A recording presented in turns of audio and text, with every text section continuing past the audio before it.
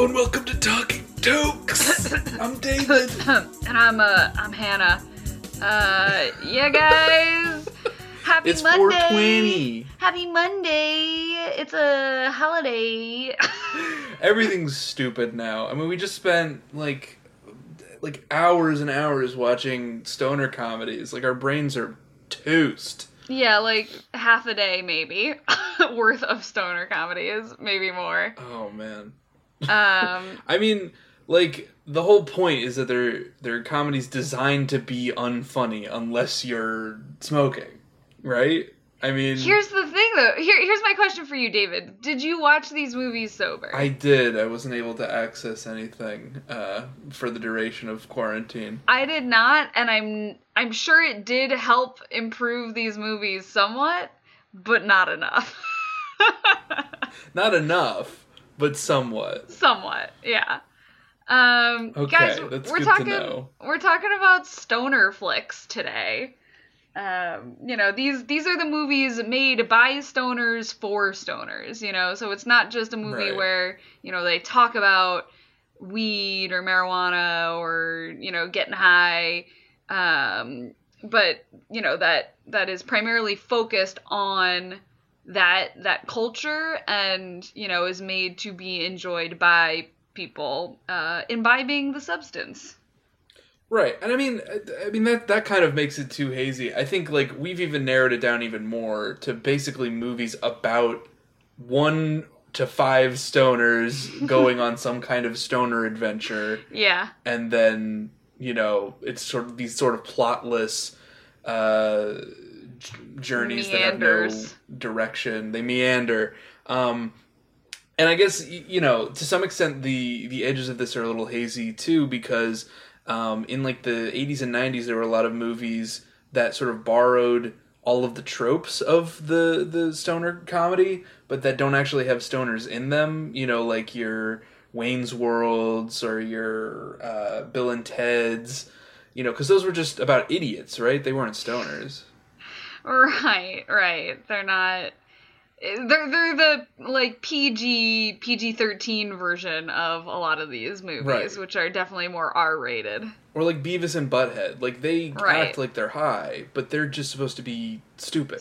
Yeah, it's like a subgenre basically of what started basically with Cheech and Chong in the 70s, right? Like this is sort Right. of the earliest like true example of the stoner flick that we sort of came across. Yeah. And I mean, for those of you who don't know who Cheech and Chong are, I Fair. don't know who you are or why you're listening to this. Cheech Marin and Tommy Chong are some weird Canadian stand-up comics who decided to make a movie. And then they did. They totally did. It's a movie about the two of them meeting and getting high and having a series of random occurrences happen during that Right. time.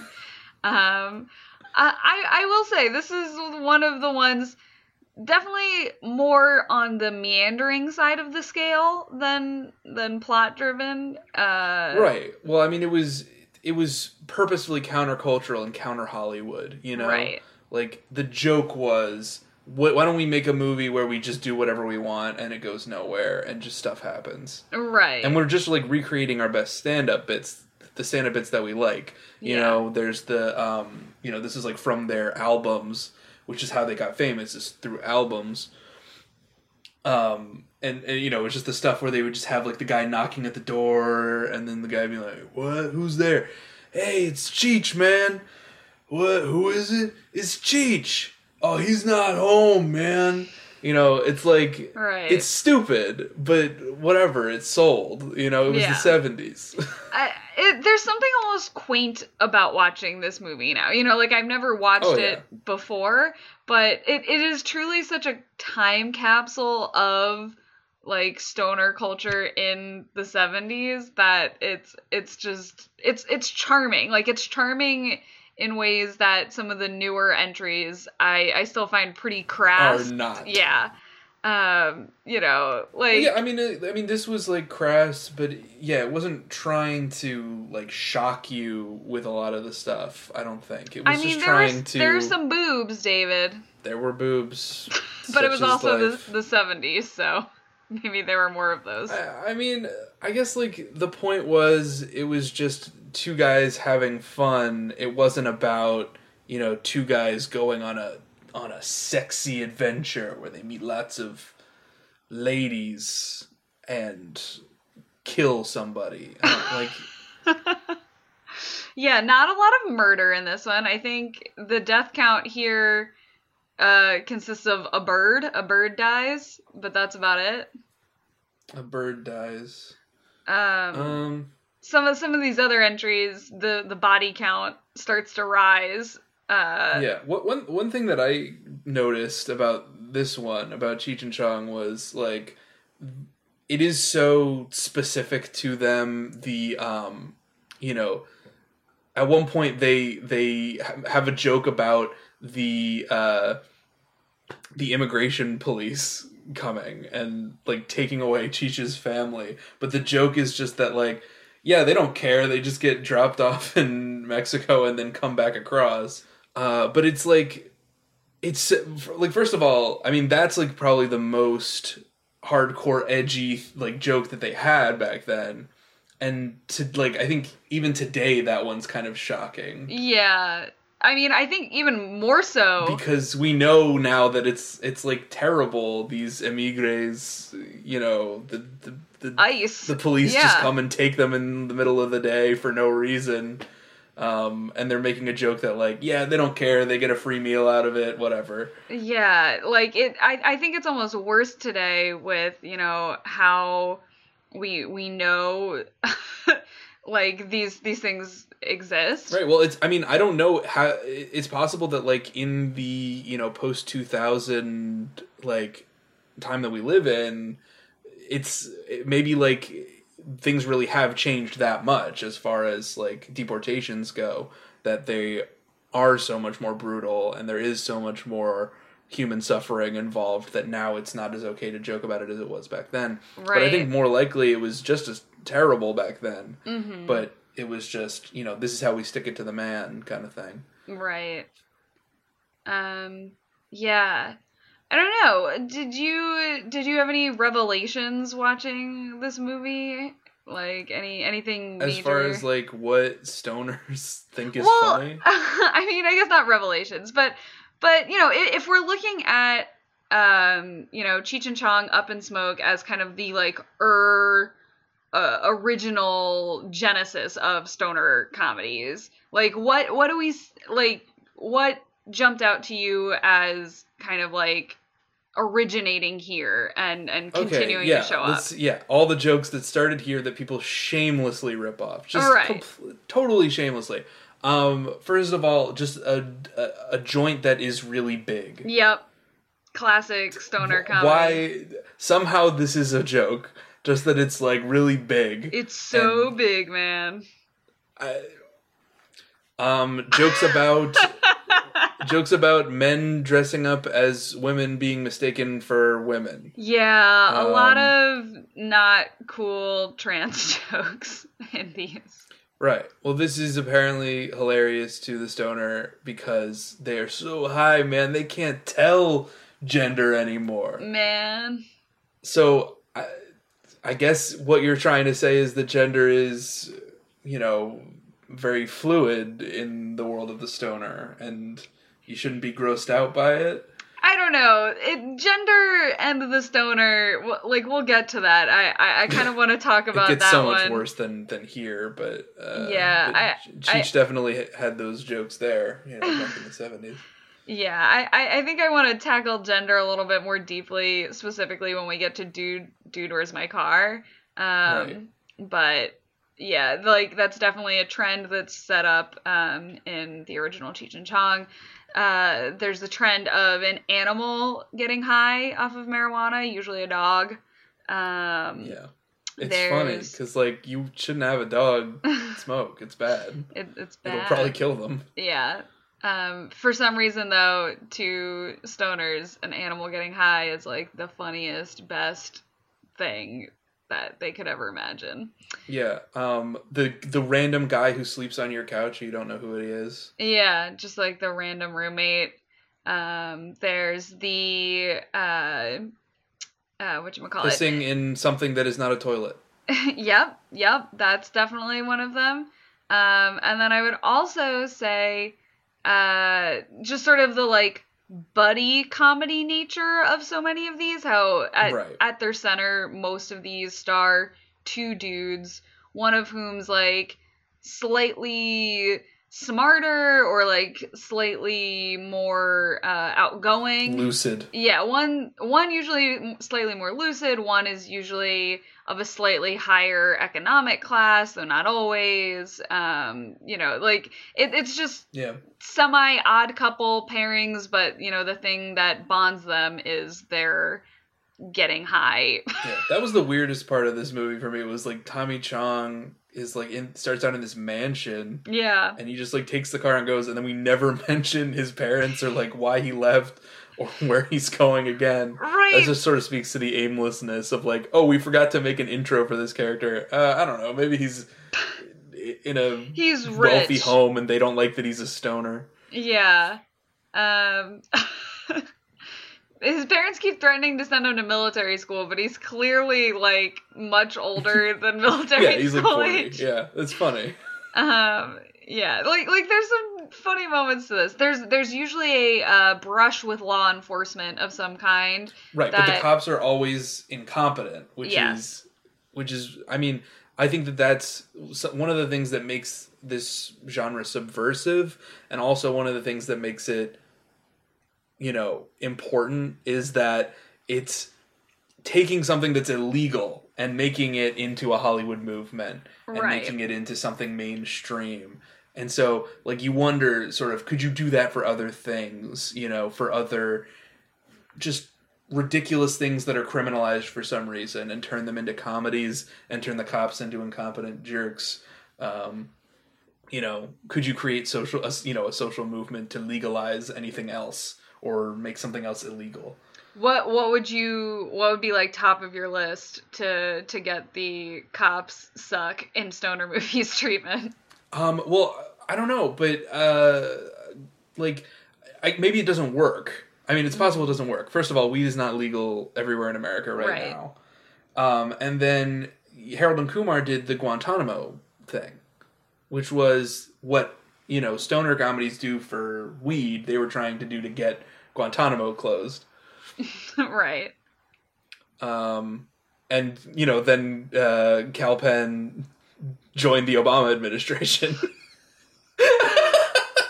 And then they did not get Guantanamo Bay closed in the 8 years that he was in office. No. So maybe it doesn't work.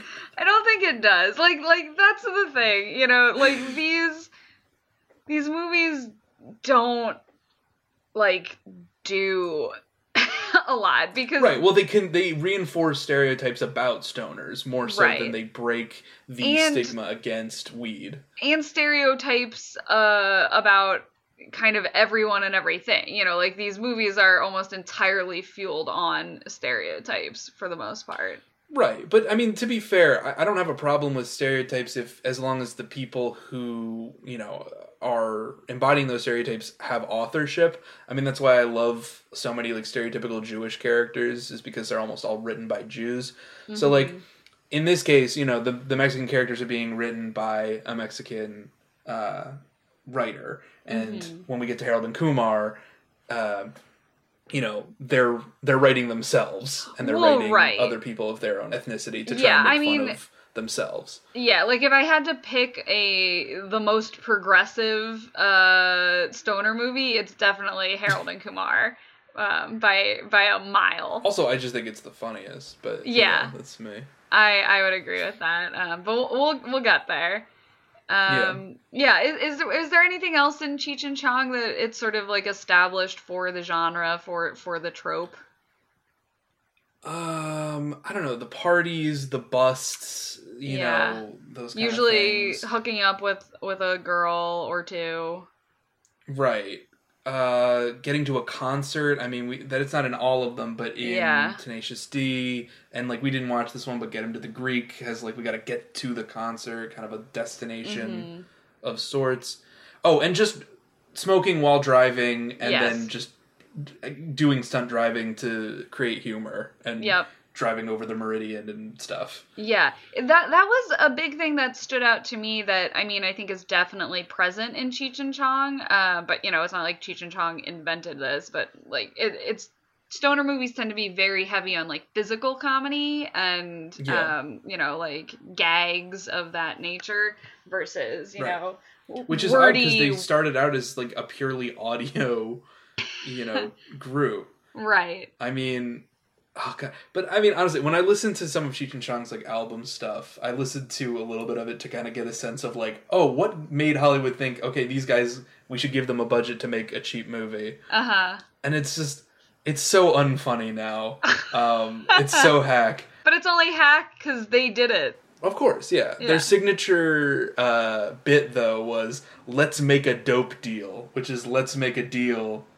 I mean, it's a game show sketch, which we've talked about game show sketches on here. And it's just, what if instead of making a deal, they were making a dope deal, and the guy was a stoner? Oh, man. There you go. But it launched so many careers. So, I mean, after that, people are still going to take up that mantle. They're going to continue to do homage to... you know, to Up in Smoke. But in between there, I guess like the stonerist movie to come out was Dazed and Confused with Richard Linklater. That was like the stonerist one that it doesn't really follow the same pattern as Cheech and Chong, but it's just like, let's write about the 70s and make that into a movie. And that's Dazed and Confused. Yeah, Dazed and Confused is an interesting one. Kind of an outlier. If I had to pick one to maybe nix from the list, it would probably be this one. It's almost closer to like the kids rule kind of trope that we've talked about in the past, but like teens rule. Yeah, kind of. You know, where it's just like a stupid nostalgia piece for Richard Linklater's childhood, and it's like, I don't know. It's fucked up, man. It's a Texas high school. There's a bunch of hazing. You know, it's all the jocks versus the stoners and types. And they're all, everybody's driving around trying to get a beer and trying to get laid. And it's the 70s. It's just like kids being kids, man. You know? Right, but it's about that one magical night in high school that we all had, remember? Like, it's not the best years of our lives, but, like, it's still important. That one night that we had. Right.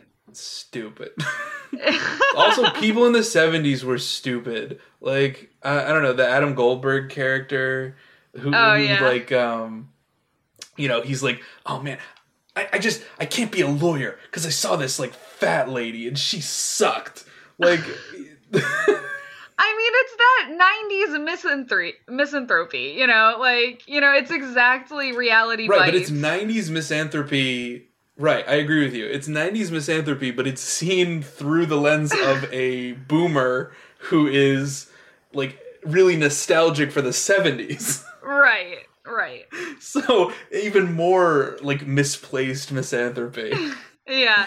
I was gonna be an ACLU lawyer, but now I realize I hate people. I hate them. They're not worth it. Fuck them. Right, and then he, like, calls the, like, one random greaser dude a fascist. He's like, you're a fascist. And it's like, what are you talking about? He's nothing. And then he gets beat up, and it's all very dumb. Yeah, this one again doesn't fit the mold really because it's much more of an ensemble piece. We follow like several different kind of cliques of teens and individual teens through one wild night on the last day of high school or whatever. It's a lot of young actors who would later become stars. Yeah, Ben Affleck in there. Yeah, he plays like the asshole bully. Mila Jovovich, who is like the Resident Evil chick. She's the mean girl. No, she's not the mean girl. She's just like there. Oh. The mean girl was right. Parker Posey's the mean girl. Oh, okay, got it. Yeah. Also, Matthew McConaughey with his iconic line. All right. I didn't realize that was from this movie, and I also didn't realize that this is where the I stay the same age, but they keep I keep getting older, but they say the same age line about high school girls comes from. I stay the same age, and there's high school girls that keep getting older. No. But I am forever trapped in this youthful body, never to grow old and to die. Oh my god. My accursed existence. Sorry, everyone. So, truly, and I guess an iconic McConaughey role. Right. It sort of defines him, and how we perceive him, even though most of his stuff is, bad rom-coms. Do you get the feeling that the, main freshman kid, they, wanted to get Joseph Gordon-Levitt, but they, couldn't or something? He's just got that vibe, very, Third Rock from the Sun. Yeah, I mean, era. I feel that. Was it Wiley Wiggins? Was that who it was? Could not tell you his name. I mean, I think he went on to do other movies, potentially. It's possible. But I don't know if he's a big star now. No, yeah. I mean, he also kind of reminds me of, Hanson or something. It's just very much that, teeny bopper look from the early 90s. Well, but it's applied to the 70s. It's so weird. They're also weird. Their hair is just weird looking. All of their long, really straight, really, well-groomed hair. And yeah. It's I don't get that, man. I mean, that was very 60s, I guess, but this is late 70s, so yeah. I don't know. 70s was when they did the long hair. That was Was the it then deal. too? All right. It was even more then. Because that was after Hair came out, All right. Yeah. You remember that? It's a musical. Oh yeah, the musical. I've actually never seen Hair. Maybe we'll watch it for some other episode. For a hippie episode. Yeah. But yeah, so that's basically Dazed and Confused. There's a lot of just straight up abuse in this one that was uncomfortable to watch. Because it's all about hazing, man, and it made you who you are today, and it makes camaraderie, and ugh. It's so fucked up, man. It's truly uncanny. But then after that, 2 years later, we get Friday. Yeah, I mean, this is I think sort of the next step in the evolution, which is let's make it black, because black people are the ones who really are dealing with most of the discrimination in terms of the war on drugs in the 90s. Mm-hmm. The stoner subculture has been completely diminished by this point. It's no longer a thing. And now, what the culture is fearing, what the moral panic is about is black drug dealers. And so let's turn that into a comedy, and then it becomes something more harmless, something that can be sort of laughed away. And so this is Ice Cube and Chris Tucker. Yeah, Ice Cube and Chris Tucker. And it's Ice Cube's, I think it's one of his first films that he was in, if not the first. And Chris Tucker was a big star. And they're just playing these kids from the hood. Yeah. I messed up with the watch list, I'm realizing now, and I watched the second movie in this film trilogy, but not the first, which explains why I was confused. So I don't know if you want to sort of summarize what happens in this one. Well, yeah, I mean, it's basically it's the age-old story, a guy buys some weed from a dealer and says he'll, pay him back, and then he smokes it all, and then they don't have the money to pay it back, and then there's a bunch of jokes at women's expense, and then you call it a day.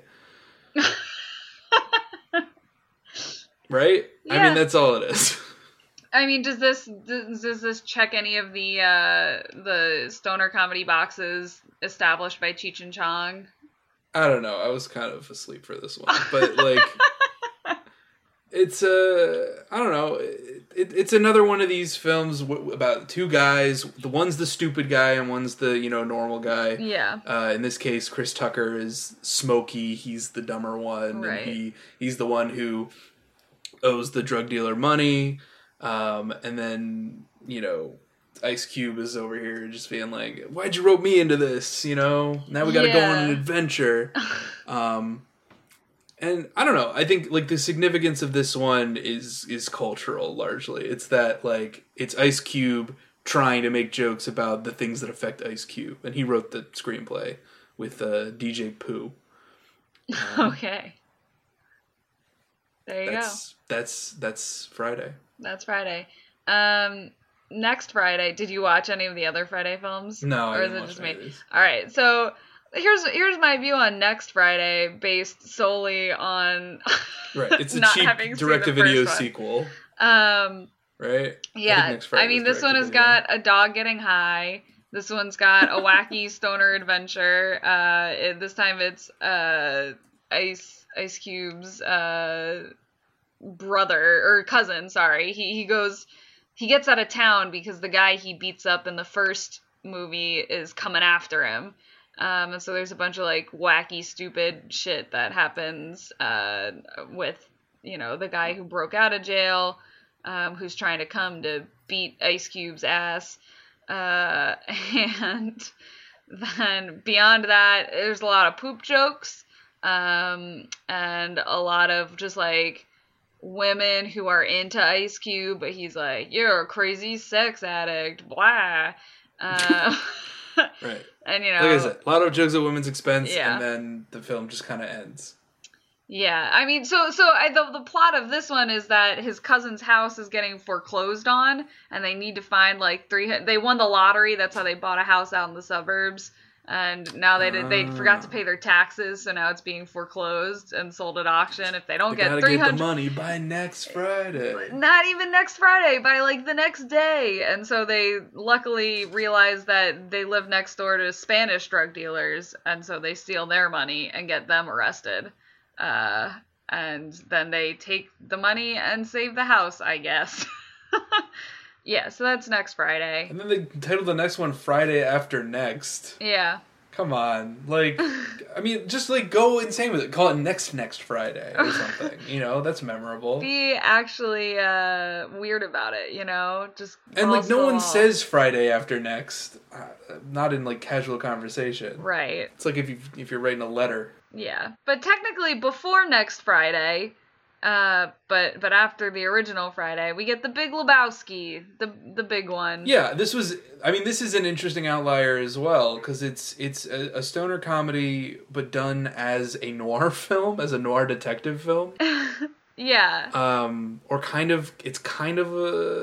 are some Western elements to it as well, but I think the idea is like, this is like a post-Western, like, after Westerns comes noir films, because the hero of a particular generation is always, sometimes there's a man, Right. And that's what Sam Elliott's like monologue is about. It's about like each generation has a particular kind of hero that represents them, and that's a genre related hero. So in the in the 40s it might be the lone Captain gunman, America. the guy with no name. Oh. And then later in the 40s and into the 50s and 60s maybe it becomes the detective, the flatfoot who's always solving the crimes that affect all the people. And then maybe now it's just like a loser stoner boomer who never grew up, who never got out of the boomer youth phase, youth and rebellion, youth and revolt. Yeah, man, he's a rebel. You can't control him. It's just like your opinion, man. Right. Well, I mean, he doesn't have a job. He doesn't have direction in life. He still gets called out by the greatest generationers and the silent generationers. He's just the ultimate boomer. He's like the essential boomer of the 90s. Right. And same with his friend, who is the other kind of boomer, the guy who actually fought in Nam. Right. And who is obsessed with Nam and won't shut up about it. Right. I love this movie. It's one of the best movies. It's a really good movie, but it's got, they're dealing with drug dealers. Does an animal get high in this one? I can't remember. No, there was no high animals. It's not that kind of like movie. It happens to be an extremely drug-induced, stonery kind of meandering plot. That's what makes it most similar to Cheech. In the end, they don't actually deal with any drug dealers. They're dealing with nihilists. Which makes it maybe even closer to like Dude, Where's My Car? And just like the random characters that sort of intrude on their story. But they're dealing with nihilistic Germans who are supposedly holding this person ransom. And then they're dealing with pornographers, which was the other moral panic of the 90s. So yeah, I don't know. I mean, when isn't pornography a moral panic? Okay, that's fair. But I mean, it was becoming a more distinct kind of panic as like home video. It was an issue of the day. Yeah. So I would say you're right. The Big Lebowski definitely, and I think it's reflected in the fact that you don't have to be a stoner or necessarily stoned to enjoy the movie. Right. Whereas a lot of these, that's the whole point, you know, is that you're a stoner and you just want to see people getting stoned and saying goofy crap, or, you know, you're like, you're high so you don't give a shit anyway, you know, whereas with The Big Lebowski, there's at least more going on there that, you know, a sober person it's could a mystery. dig into. There's a mystery element. There's intrigue. There's, you know, they go to a kid's house to scare him into giving them a bunch of money, only to find out that he never had any money. And and also they're obsessed with the fact that his dad used to write for a Western TV show, and now he's in an iron lung. Yeah. It's a crazy movie for crazy people. You should watch it if you haven't. I mean, yeah, it's worth a watch. It's enjoyable. Yeah. Which I guess brings us to the other movie that came out that year, which is Half Baked. Yeah, Dave Chappelle. And this one, I'm gonna put this one as a solid number 2 on my list. Like, I enjoyed the crap out of this. I love Dave Chappelle. I mean, this is the quintessential, like, we're doing what Cheech and Chong did. We're taking stand-up, which is largely about marijuana. Not largely, but it's partially about marijuana. And we're going to take that stand-up and we're going to turn it right into a comedy. Stoner movie, yeah. I mean, this, you know, it's got a literal narration to the entire movie, you know, that is basically just the setups for all of his jokes. Right. It's just like, you ever know those stoners who are like, they think that they can only write when they're stoned, and then, what was it? Was it Janine Garofalo or somebody? Yeah, Janine Garofalo was like the poet who... Yeah, and then it's like, this is that kind of stoner who thinks all music is better when you're stoned. And then it's Jon Stewart. The enhancement Jon Stewart. Yeah, and he's like, so good. Oh man, you ever listen to this album? You ever listen to it on weed? And he's overacting because he's Jon Stewart. But it's great. I mean, like, this is a farcical movie. Yeah. You know, like, it does not try to, like, even for a minute, claim that it is based in reality. You know, like, it's about 4 friends. So Dave Chappelle and his 3 friends from, his I 3 guess, friends high school. they're such nobodies, right? Like, they're not comedic actors that you would recognize, and they didn't go on to do anything. Nope. There's, like, a Hispanic dude, a white guy who's like the hippie, and then like a white guy who's like the nerd who kind of has his life together. And, you know, the whole plot is that the nerd who kind of has his life together ends up in jail. Because he feeds candy to a diabetic police horse, and they get him for killing a cop.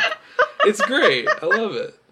It's really good. I mean, that's like exactly the kind of story that you would come up with when you're high. Like... It's good. Oh, yeah, but it works. Yeah. You know, like, I giggle about that sober. You know, like, it's truly delightful. Yeah. But so the, whatchamacallit? Yeah, so that's the plot, is they're trying to raise money to get him out of jail. And what happens is Dave Chappelle works as, like, a janitor at a medical lab, and so he finds out that he technically has access to medical marijuana, and so just keeps, like, stealing it from this lab by writing, like, fake request orders. Right, he was the original Breaking Bad, you know? Yeah, basically. I mean, is it Breaking Bad exactly? No. It's not quite. I don't really think that's quite Breaking Bad. Wasn't Breaking Bad the story of a janitor who steals meth from a lab? With doctor's prescription pads. Right, yeah. Yeah. Totally 100% the story of Breaking Bad. Vince Gilligan's a but genius. I mean, it just the real like central conflict in it is so cliche and bad though. Is his girlfriend that he meets at the prison, whose name is Mary Jane. Her dad was a drug dealer who is in prison for dealing pot, and she's very moralistic about him quitting pot if he wants to be with her, and he keeps lying to her about him not dealing pot because he has to, because he's got to get his friend out of jail. He's gotta. And it's like, okay, well, at least there isn't a ton of jokes at the expense of women in this movie. Yeah. There's not a lot of objectification. There's just a little bit like, I'm excited to get laid. Yeah. And you know, the whole joke at the end is he like throws a joint off the Brooklyn Bridge and is like, babe, I'm giving up weed for you. Because I love weed, but I love pussy. You know? I love it more. It's a total Dave Chappelle delivery. It was what he was famous for back then. He's famous for different stuff now. A different brand of comedy. But that was what he was known for at the time. God, yeah. But yeah, this one was pretty funny. It's got the random dude who sleeps on the couch. Oh yeah. That nobody knows who he is or where he came from. Does he pee in something that's not a toilet? Yeah, I don't remember what it is, but I distinctly remember him peeing in something. Or are we just mistaking it for the other weird couch guy from the other movie? No, this couch guy pees in a toilet, but Dave Chappelle, I believe, pees in something that's not a toilet in this one, but I could be wrong. Maybe. Well, that's half-baked. I don't know if there's too much else to say about it. Yeah, I mean, there's definitely an animal that gets high in this one. Oh, yeah, the dog. He was like an attack dog, and he gets high, and then he gets murdered or something. Yeah. And then it goes into this tangential, like, backstory for the dog that is probably made up. Yeah. I don't know, there's more incompetent policing in this one. Right. In this case, the cops, like, they get the guys to go wear a wire and take out the big drug kingpin. But they're like, well, we can't act normal unless we're high. And so they're like, all right, then you can smoke. And then they get high too. And it's like, okay, the cops are all getting high. This is ridiculous. Yeah. And then, the person watching is supposed to be like, yeah, that is ridiculous. We should legalize it. I don't know. Yeah, so that's pretty much half-baked. Definitely number 2 on my list for most enjoyable and stoner number movie. 0. Yeah. Even better than number 1. Actually, I would not put this at number 0, but it's close. Is Dude, Where's My Car? This is the dumbest movie. It's so dumb. It's like, this is truly dumb and dumber, you know? This is like, I feel like Joe Rogan likes this movie. Partially because it has a bunch of trans jokes in it, and then partially because it's like, you open up your mind on drugs and you can see the space aliens behind society. Yeah, it's super weird. The plot of this one is that it's kind of the plot of The Hangover. It's a proto-Hangover, have a wild night, and they can't remember what they did, and people the next day are like, oh my gosh, you're that guy who did the thing, and they have to sort of piece together what happened so that they can find some MacGuffins. Right. Because they're trying to find presents for their girlfriends, which they left in their car, but they don't know what the gifts are, but they remember that they got them. Yeah, and they also don't remember where the car is, and then also there's like an alien device called the like transmorgifier centridian or something. I truly don't care or remember. There's what a it's sci-fi called. but this is the thing, they introduced that shit way too early, right? Like Yeah. If the point is that things escalate at like a normal rate, they get introduced to alien loving nerds at like the 20-minute mark, who say like, you guys have this device that's going to help us communicate with the space aliens, and then like 2 scenes later we meet the hot big booby chick aliens, which are like a bunch of models that they hired to be aliens and stand in a straight line. Yep. Yeah, they're like Charlie's Angels type, you know, like the skin tight leather, like jumpsuits. Right, and their gimmick is just that they are very overt about the transactional nature of like their sexuality. Yeah. That they're like, we will give you sex if you give us this thing we want. And like that seems to be like the running theme of this movie, is just the transactional nature of sex. Because the whole point of the movie is that they're trying to get presents to their girlfriends in exchange for sex. Yeah. And then there's also like the extensive scene at the strip club, which is also somewhat transactional. You know, we come in with a lot of money and you give us affection. You're entirely correct. Sex is entirely viewed as transactional throughout the film. I think this one maybe takes the cake for like the most, why is this girl still with this guy at the end of the movie? Like, right. Of all of them. I mean, it's Jennifer Garner is one of the twins. I know. Which, it boggles my mind that they would create characters and call them the twins and make them fraternal twins. Yeah. That's just, especially since they have no defining characteristics other than that they're played by 2 different actors. Nope. It's very... That's such a strange... I don't know why you would do that. You just couldn't do the cloning, you know... You couldn't get a twin? Right, it's not like these actresses have a hard role, you know, you don't need someone particularly talented to, like, fill this. You could find... Not that Jennifer Garner isn't talented, which she's fine. But she didn't need to be there. For? Exactly. Like, she's... I hope she got a good paycheck, is all I can say. I'm sure she did. I mean, who knows? It's women in Hollywood. But, yeah. I mean, this is the movie that kind of turbo-launched Ashton Kutcher, right? Or am I wrong? No, this is him coming off of the 70s show, right? Well, right, it was that 70s show, but this is what made him, like, a movie star, right? Oh, for sure. Was this? Yeah. And then the other guy went nowhere. Yeah. He looks familiar enough that I'm like, I know you're in something else, but truly has not done a lot. Definitely. But yeah, I mean, this is Ashton Kutcher's movie, man. And like his persona from that 70s show easily translates. I mean, we're seeing this interesting sort of connection between the 70s and the 2000s and how they comment on each other. The 90s commenting on the 70s and saying, man, do you remember back then? That was sweet. And then the 70s people transposed into the early 2000s, right. And that creates comedy. I don't know. Something there.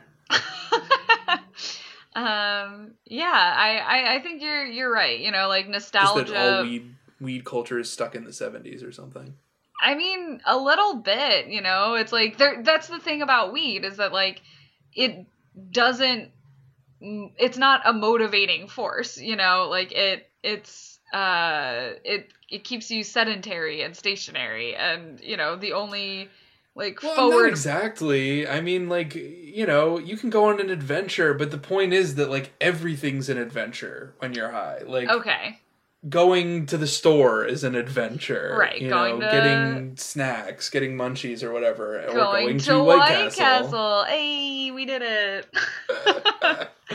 But, like, you know, that's the point. Like, everything is an adventure. Like, yeah. I mean, literally, one of the times in college, one of the first times that I was high, it was, like, just going downstairs to get some cookies out of our pantry was, like, an adventure. And we were like, whoa, what if somebody sees us going from this dorm to that dorm? You know, like, what's gonna happen? You know, it could be anything. And that's like, I think that's the magic of stoner comedies. It's that, anything could happen while we're walking from point A to point B doing some nonsense.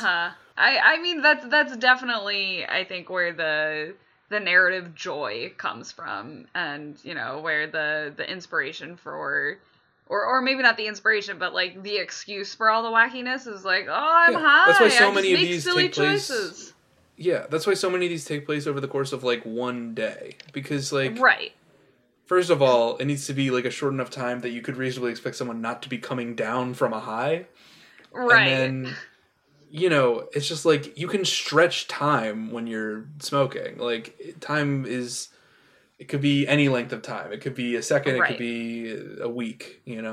Yeah, for sure. Yeah, I don't know. This one is truly the. At the end of Dude, Where's My Car? A bunch of alien ladies fuse into the same alien lady, and then they become giant, and then she gets an upskirt shot. Yeah, there's Vor in Dude, Where's My Car? And there's Vor. There's like most fetishes in this one. There really is. There also just like, I mean, this is something we've like lightly touched on, maybe, but like the racism in this one is just like a lot. Yeah. Like the whole Chinese. I guess it just pales in comparison to the sexism. I mean, yeah, the sexism is again right. off I mean, the charts. The racism is just like doing a funny Chinese voice because Chinese voice is funny. Yeah, and I mean that's an interesting like stereotype that seems to be based on nothing. Well, one, it's based on nothing, but two, is in every single one of these, like, films, basically. Wait, where was the funny Chinese voice in other ones? I'm trying to remember. I don't think there was one in Dazed and Confused, but in Next Friday, at least, they have the, like, Chinese neighbor. Gotcha. Or actually, she's Korean, we find out at the end. That's the joke. Yeah, that's the turns joke. out. She's Korean. Stupid. But, she, like, speaks with, like, African American vernacular English, and, so it's more of a joke. So that's at least like, a twist on the joke. It's a slight twist on the joke, but, I know it doesn't really make it better. I'm just saying, like, so unfunny. There's none of that in Harold and Kumar for obvious reasons. No, yes. I mean, Harold and Kumar is definitely the obvious exception. Because, I mean, those stereotypes are actually funny. That there's, like, an Asian club and that they're all completely lame. But then they're not. They're not. That's the twist. Yeah, no. Harold and Kumar is great. Or that all, all Indian guys, their parents want them to be doctors. And then he's like, I'm the best doctor ever. But, I don't care, I don't care, man. I don't want to be a doctor. But yeah, in Dude, Where's My Car? They have like so many scenes with just like Asian people, and they're like, isn't it funny that this guy's Asian? Like they go to like the Asian tailor, and yeah, I mean that's mostly an excuse for them to do the stupid tattoo on the back joke. But right. I mean, that character doesn't do anything in particular that's racist. It's just, like, I think the director, like, the casting director said, like, find me a funny Asian guy. Right. And why is he funny? Oh, because he has a noticeable accent. Like, that's it. Yeah. And he's kind of chubby. Yeah. I'm pretty sure that actor does a lot of voices for characters. I mean, he's definitely a character. Actor. His character actor. Just the framing is like, look at this funny character. Right. And then like the major one is the Chinese like takeout place with the and then. Right. Like, what is that based on? First of all, there's no such thing as Asian drive-thrus. I've never seen one. I mean, we don't live in California. Oh, you live in California, I guess. Are there no Asian drive-thrus? I mean, unless I just have never, like, stumbled across one, it just doesn't exist. There's no such thing. I mean, I'd believe it. And then on top of that, like, when have you ever had trouble ordering something in a Chinese restaurant? Like, that never happens. It's never happened. First of all, they put numbers on everything. Right. Like, there's no miscommunication happening here. Right, like, I don't even know that it's a thing about miscommunication. It's just, like, some asshole, like, takeout person who can't say anything else but and then. Like, it's just a weird joke that doesn't work to begin with, and, you know, again, it's funny because it's someone saying it in a Chinese accent. And because it goes on too long, which is most of the jokes in this. Is like, how long can we stretch out this joke? Which is funny on Weed. Like, things that go on too long are funnier on Weed than they are when you're not, because everything just feels infinitely long. Well, right, and also you have more patience for it because you're blazed out of your mind. Right. Like, and you're and like repetition is funny. Like, when you're stoned, I feel like that's true. Yeah, Dude, Where's My Car sucks. No one should ever watch it. It's transphobic as hell. I mean, there are some parts that I think the dude and the dude sweet tattoo joke, for some reason, that gets me. I don't know. That's dumb. Giving it as much credit as I possibly can. You know, that's the joke that landed for me. Whatever, that they're just the jokes where they're just so stupid. You know. Yeah. And then when it goes on, just way too long. That's funny to me. Yeah. But other than that, you know, all the bizarre jokes of like, oh, there's aliens, blah. Oh, you know, can we bring it back to the pudding in the beginning? Pudding's funny. Yeah. You ever say pudding out loud? Oh, Animal Planet. He watched Animal Planet, so he knows all these inexplicably important, useful facts from Animal Planet. Yeah. Nope. None of it works. It's all pretty dumb. Yeah, let's talk about Harold and Kumar Go to White Castle, because I liked this one. It's the best one. 10 out of 10. I feel like we'll have the least to say about it because we just like it so much. I mean, we can still talk about, like, the tropes that it is carrying on and commenting on. No animals get high in this one, but there is an animal that just is a puppet and that attacks them. No, they get the cheetah high and ride it. Oh, they do get the cheetah high. I forgot. This one's got a cheetah in it. That's the wackiest part of Harold and Kumar, is the cheetah. I'm at hang gliding, I think. The hang gliding is a lot, but it's somehow more grounded than riding a cheetah. It's more grounded, even though they're in the sky. Good one. I mean, what makes this one so good is I think it captures more the modern experience of pot smoking than all the ones that are just referencing the 70s, or Dude, Where's My Car, which references nothing and it's not based on any reality that anyone's ever experienced. Right. It's not based on a stand-up special either. That's true, yeah. Like, I don't know exactly who put together, you know, the script and everything. I'd have to look into, like, the development of Harold and Kumar, but I mean, it comes from a genuine place of wanting to make a film that's like an adventure film that just has a really mundane goal, which is going to a fast food restaurant that closed and moved. Right.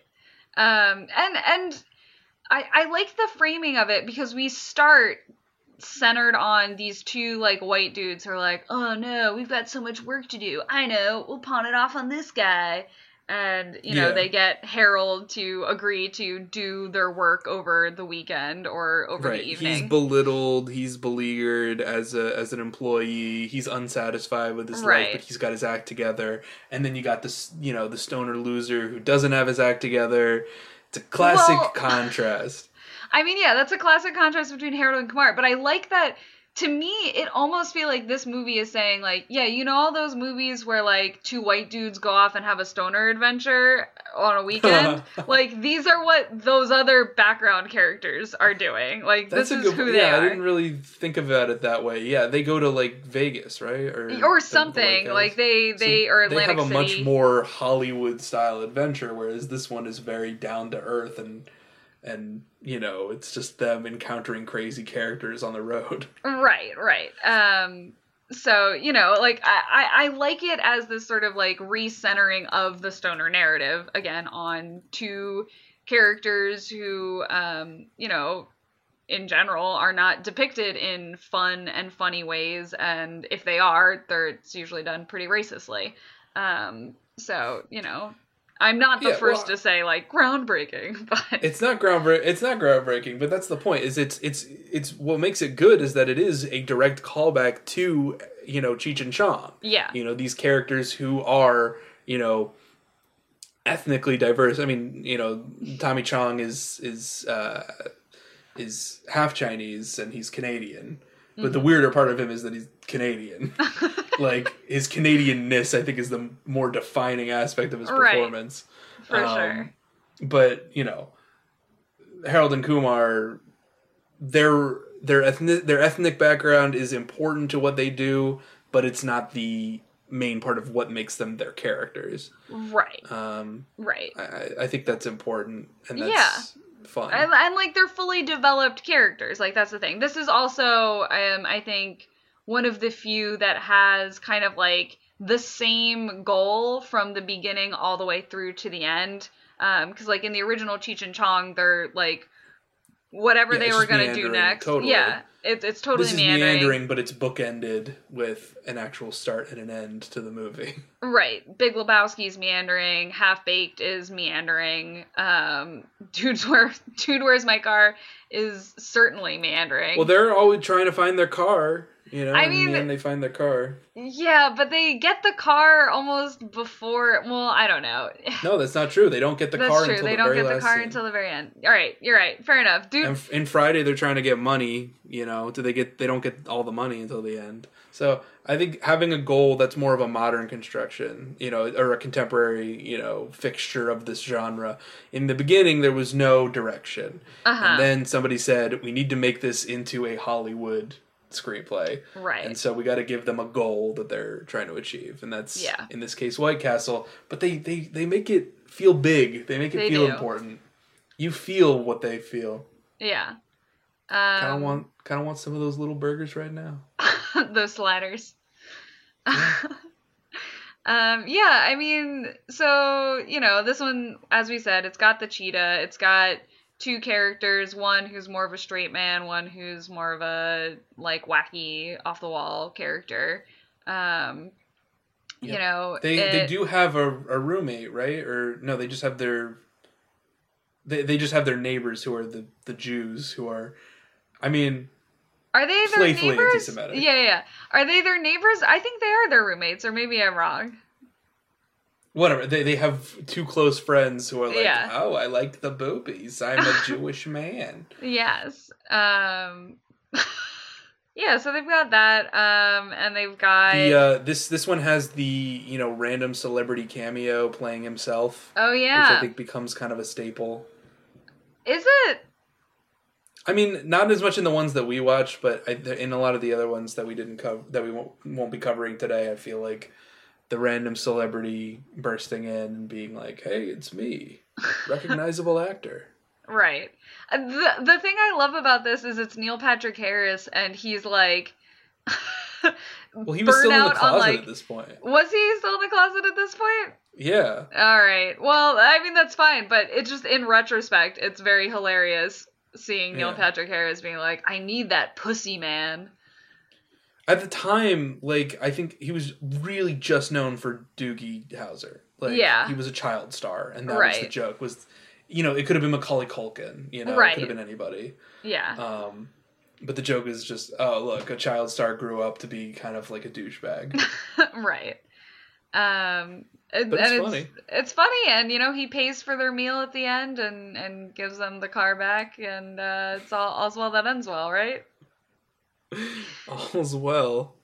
But then, I mean, really, the hero's journey, I think, is much clearer here than in other movies. Like, in Half Baked, there's kind of a character arc in that he gives up weed, which I don't even know if he should. Maybe he should just find a girl that's, like, fine with it. Doesn't judge him for his like, part of his defining personality. I don't know.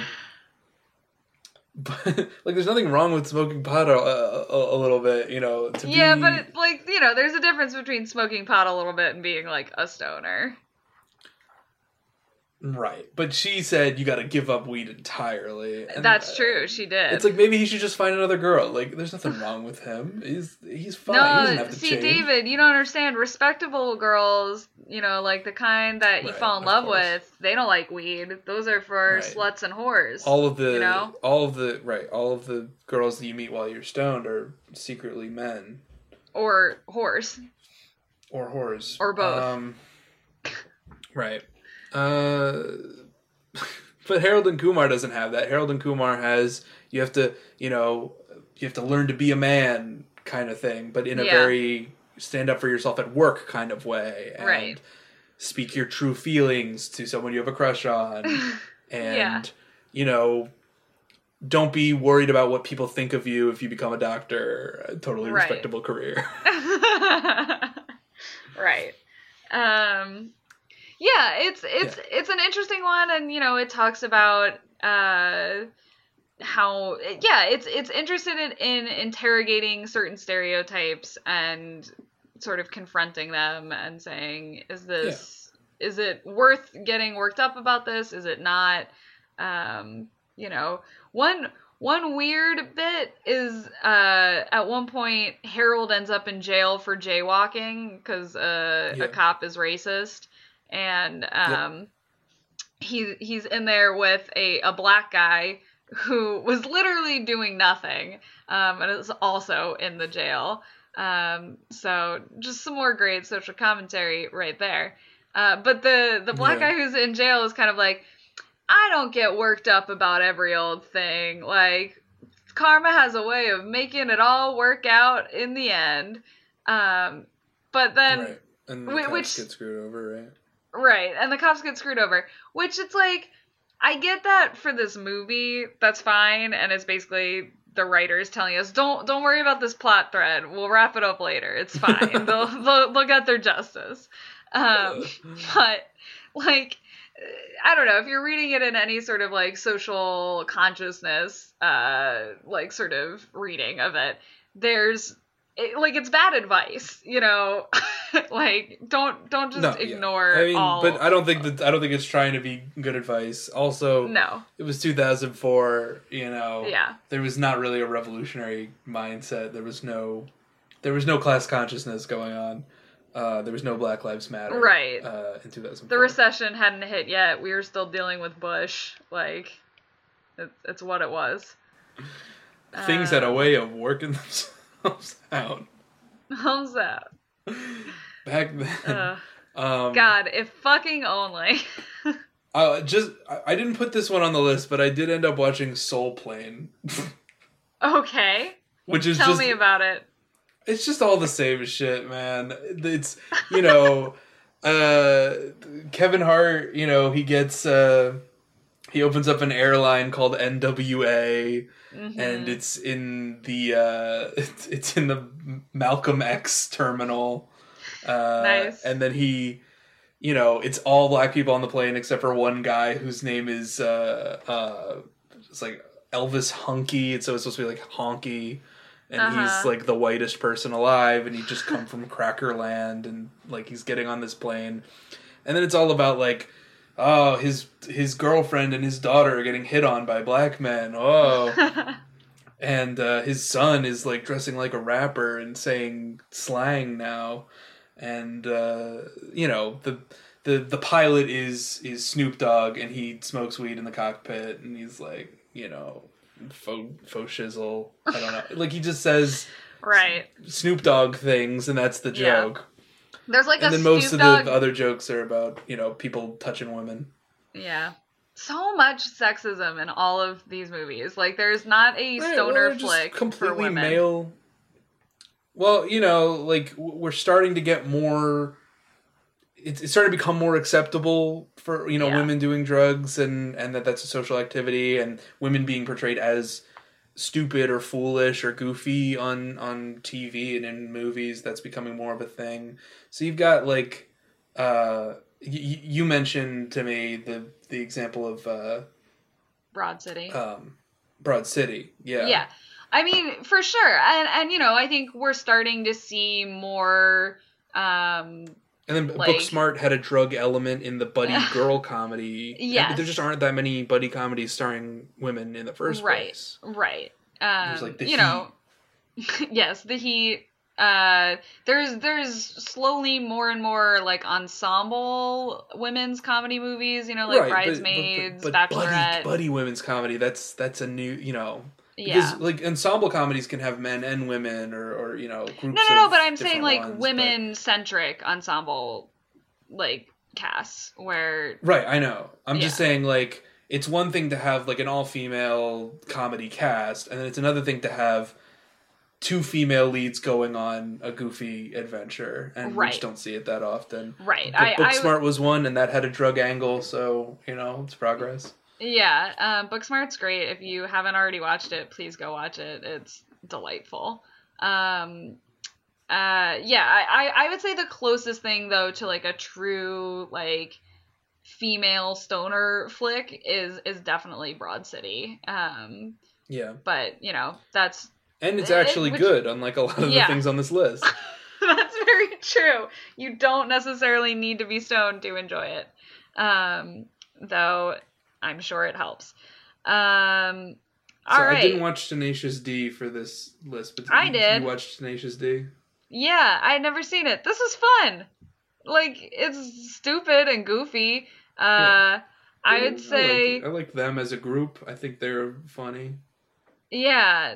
I'm not sure where to place this one on the sexism scale. Just because there's a lot of like pussy chasing, but there's like not any boobs as far as I can remember in this one. Like there's not just like full frontal nudity. There's not the completely gratuitous shots of just like the boobs take up the entire frame. Right. That's just the whole shot, and it's like the phrase "male gaze" does not do it justice. Yeah, truly. We're looking at you. I mean, Tenacious D was always more about Satan and the devil and rock and like the moral panic around rock and roll. And, right. Though I mean, this one literally. Like, if you want to know if this is a stoner movie or not, it literally opens with, like, 2 animated versions of Jack Black and Kyle Gass coming out and going, "Are you ready?" And then, like, farting into the title sequence, which is, like, instead of the THX, it's THC.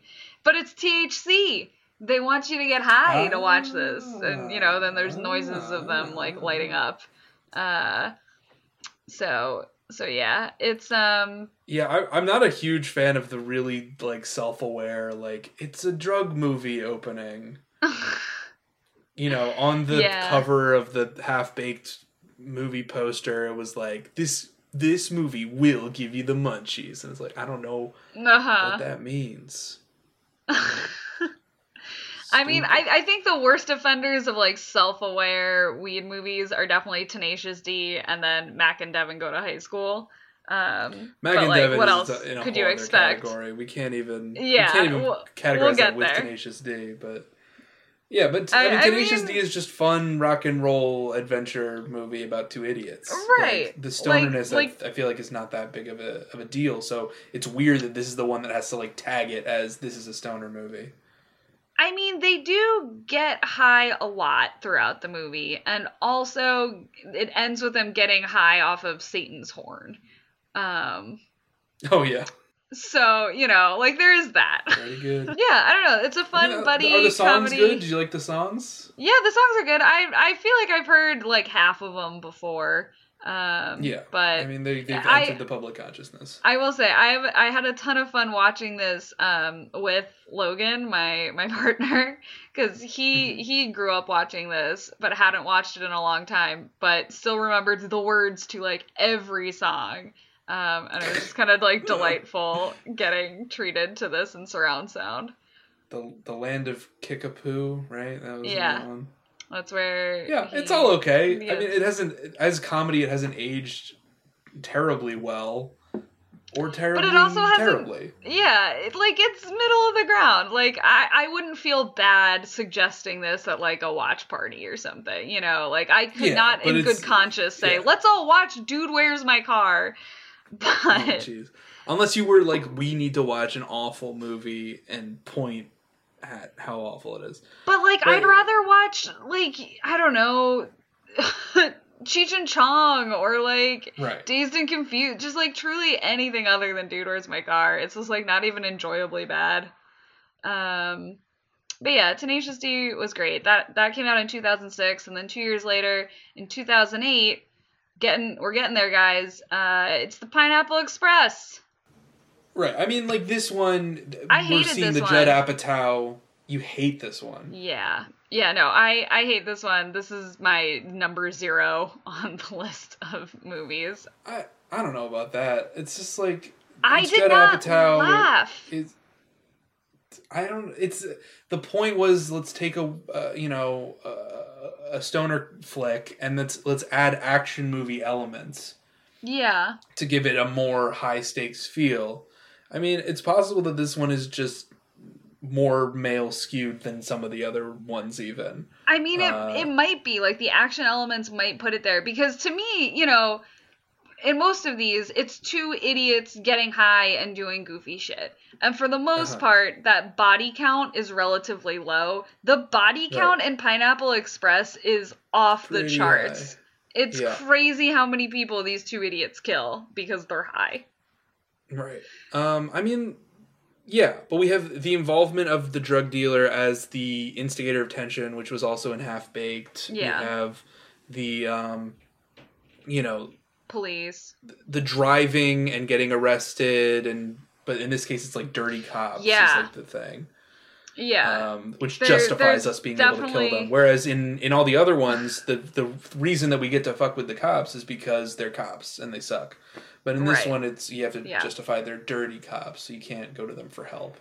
I don't know. I think a lot of the jokes work in this one. I can't point to any of them in specific, but I think that the dynamic works. It's a played and it's a tried and true dynamic of Seth Rogen's character and James Franco's character. The loser stoner and the stoner who's a little more has his life together a little bit, and they're both struggling. And I think the joke that was really the foundation of it was like when you're dealing with a weed dealer, they sometimes try to be more buddy when it's really supposed to be just a transaction. Like that's the joke. Okay. And so it's like as they form this friendship, I guess you're supposed to think like, that's what my weed dealer would want or something. I don't know. Like, I don't think that it's the greatest movie of all time. I think it adds something to the genre, though, to make it more Hollywood. Like, the point is just Judd Apatow being like, I'm going to bring in these, comedic talents that I've worked with in the past, on Freaks and Geeks and, all the other Seth Rogen movies that Judd Apatow produced. And then, let's just do it up as a weed buddy comedy that harkens back to, Cheech and Chong in some respects.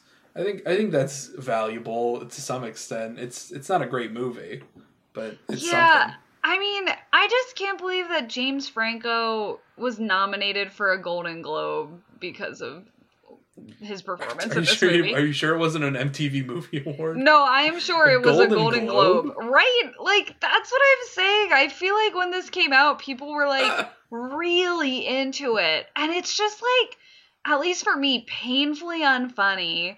Like, I don't know. Like, it's not painful for me. It's just not, like, laugh out loud funny. I don't know. It just doesn't do anything.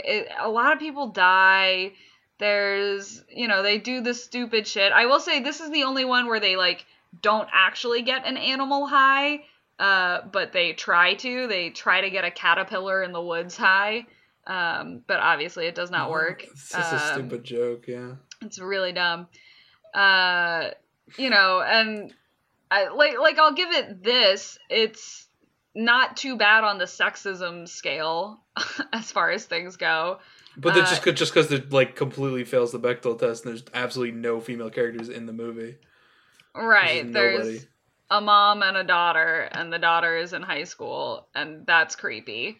But Right, but it's stupid. Just she's only there to highlight the fact that this guy is a loser, that he's dating a senior in high school. Right, and that he's immature. Right. Yeah. Yeah.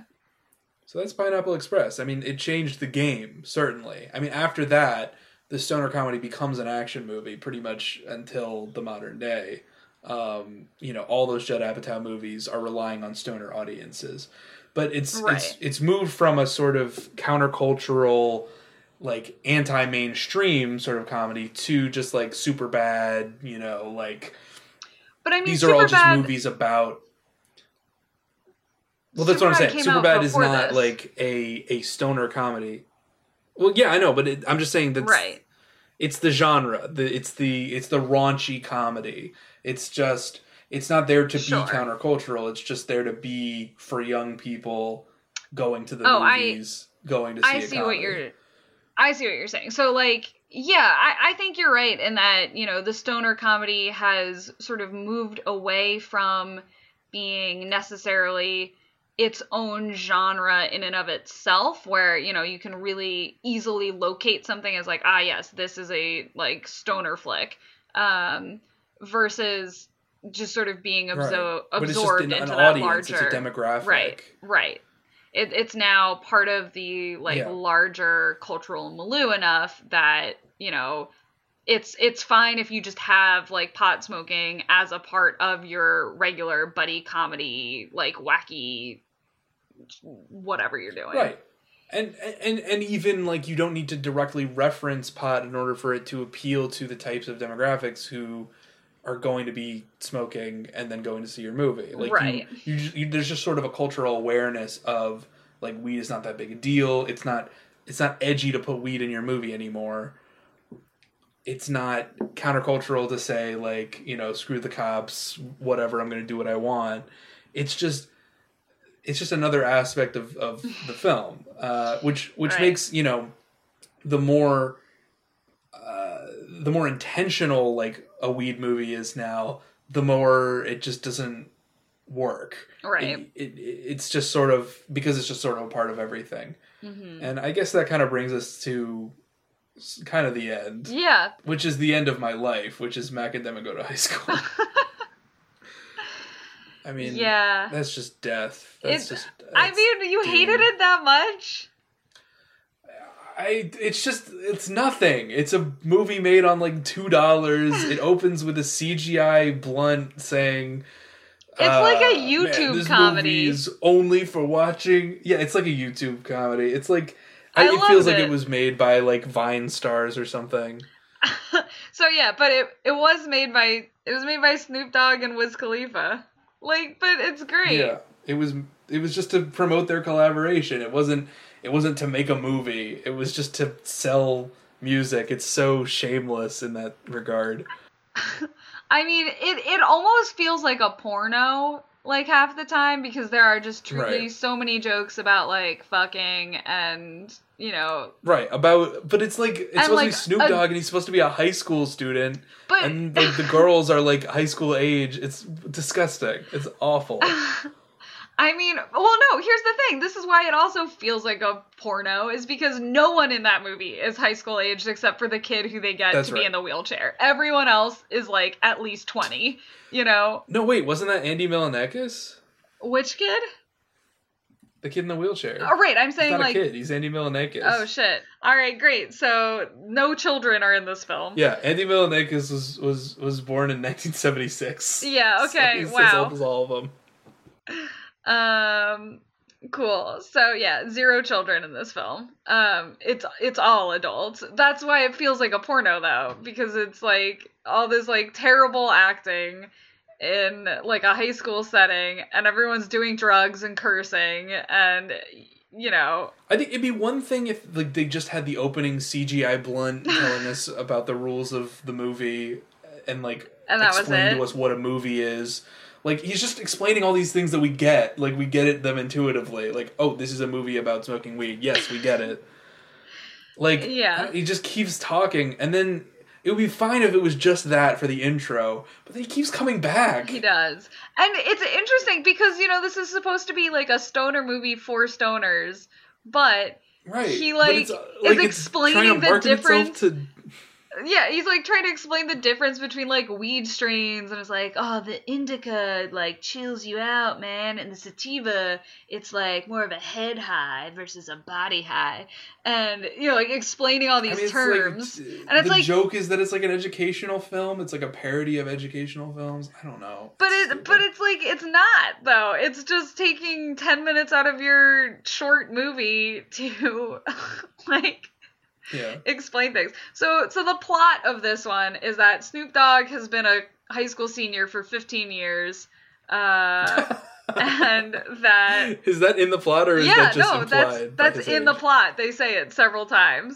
Is that he's been a high school senior for 15 years running, and he's basically the school weed dealer, and he gets paired with this one kid who is gonna be the valedictorian to do a science project, and it's Wiz. It's Wiz Khalifa. But in the beginning, Wiz, he's straight edge, and then Snoop shows him the beauty of marijuana by drugging him with a pot brownie. And then they just smoke weed a lot for the rest of the movie and call his girlfriend a bitch. And then Wiz's character, Devin, goes to a strip club, or not a strip club, goes to like a back alley massage parlor, and basically Snoop Dogg pays for him to have sex with a woman for the first time, and you basically see all the tits. It's just all out in there. This one definitely fails on the sexism side of things. Definitely on the lower end. I mean, like, it just goes on like a massive rant about how there are too many bitchy women in the world. Oh, God. And it's men's fault for not, like... keeping them in line. Standing up to them. It's, like, terrible.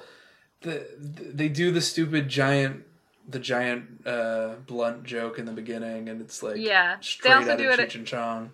Yeah, they do it again at the end, too. I mean, it was funnier in Cheech and Chong, because at least in that one, they're smoking dog shit. At least that's a joke, not just like it's really big. God, I don't know what else to say about Mac and Devin. There's nothing else. There's nothing else to say. It's a direct-to-video schlock. It's made to promote an album. This is one that I did find to be more entertaining while impaired. I mean, that's what they say at the beginning. It just literally won't work as a movie unless you're high. I think watching it without anything is got to be truly unbearable. In their words, it's like watching a 3D movie without 3D glasses. Yeah. I think that basically describes this whole genre. The weed truly only made it so much better. Not really enough to save it. Available on Netflix if anyone wants to see the train wreck for themselves. So that's about it. We've talked for a long time about this, guys. Yeah, I hope you guys were smoking, because this is too long. Yeah, this is quite rambly. I hope you guys enjoy your 420. Yeah. Right? I mean, we don't have any big conclusions for this one, because they're stupid. The movies are dumb. It's dumb. I think the big conclusion is that, you guys, life sucks right now, so take some time for yourself and chillax and live in the moment. Right. And definitely, always tip your weed dealer. They're really struggling in this, this is the exact type of situation that hurts our, they're heroes, really. I can't tell if you're being facetious or not. There are emergency service workers. Yeah, I mean, listen, if they're out there... Give them a big tip. All right. We'll see you guys next week for probably a more sober and more short take of something. Might be talking about Korra, might be talking about something else. We'll figure it out. Bye. Bye.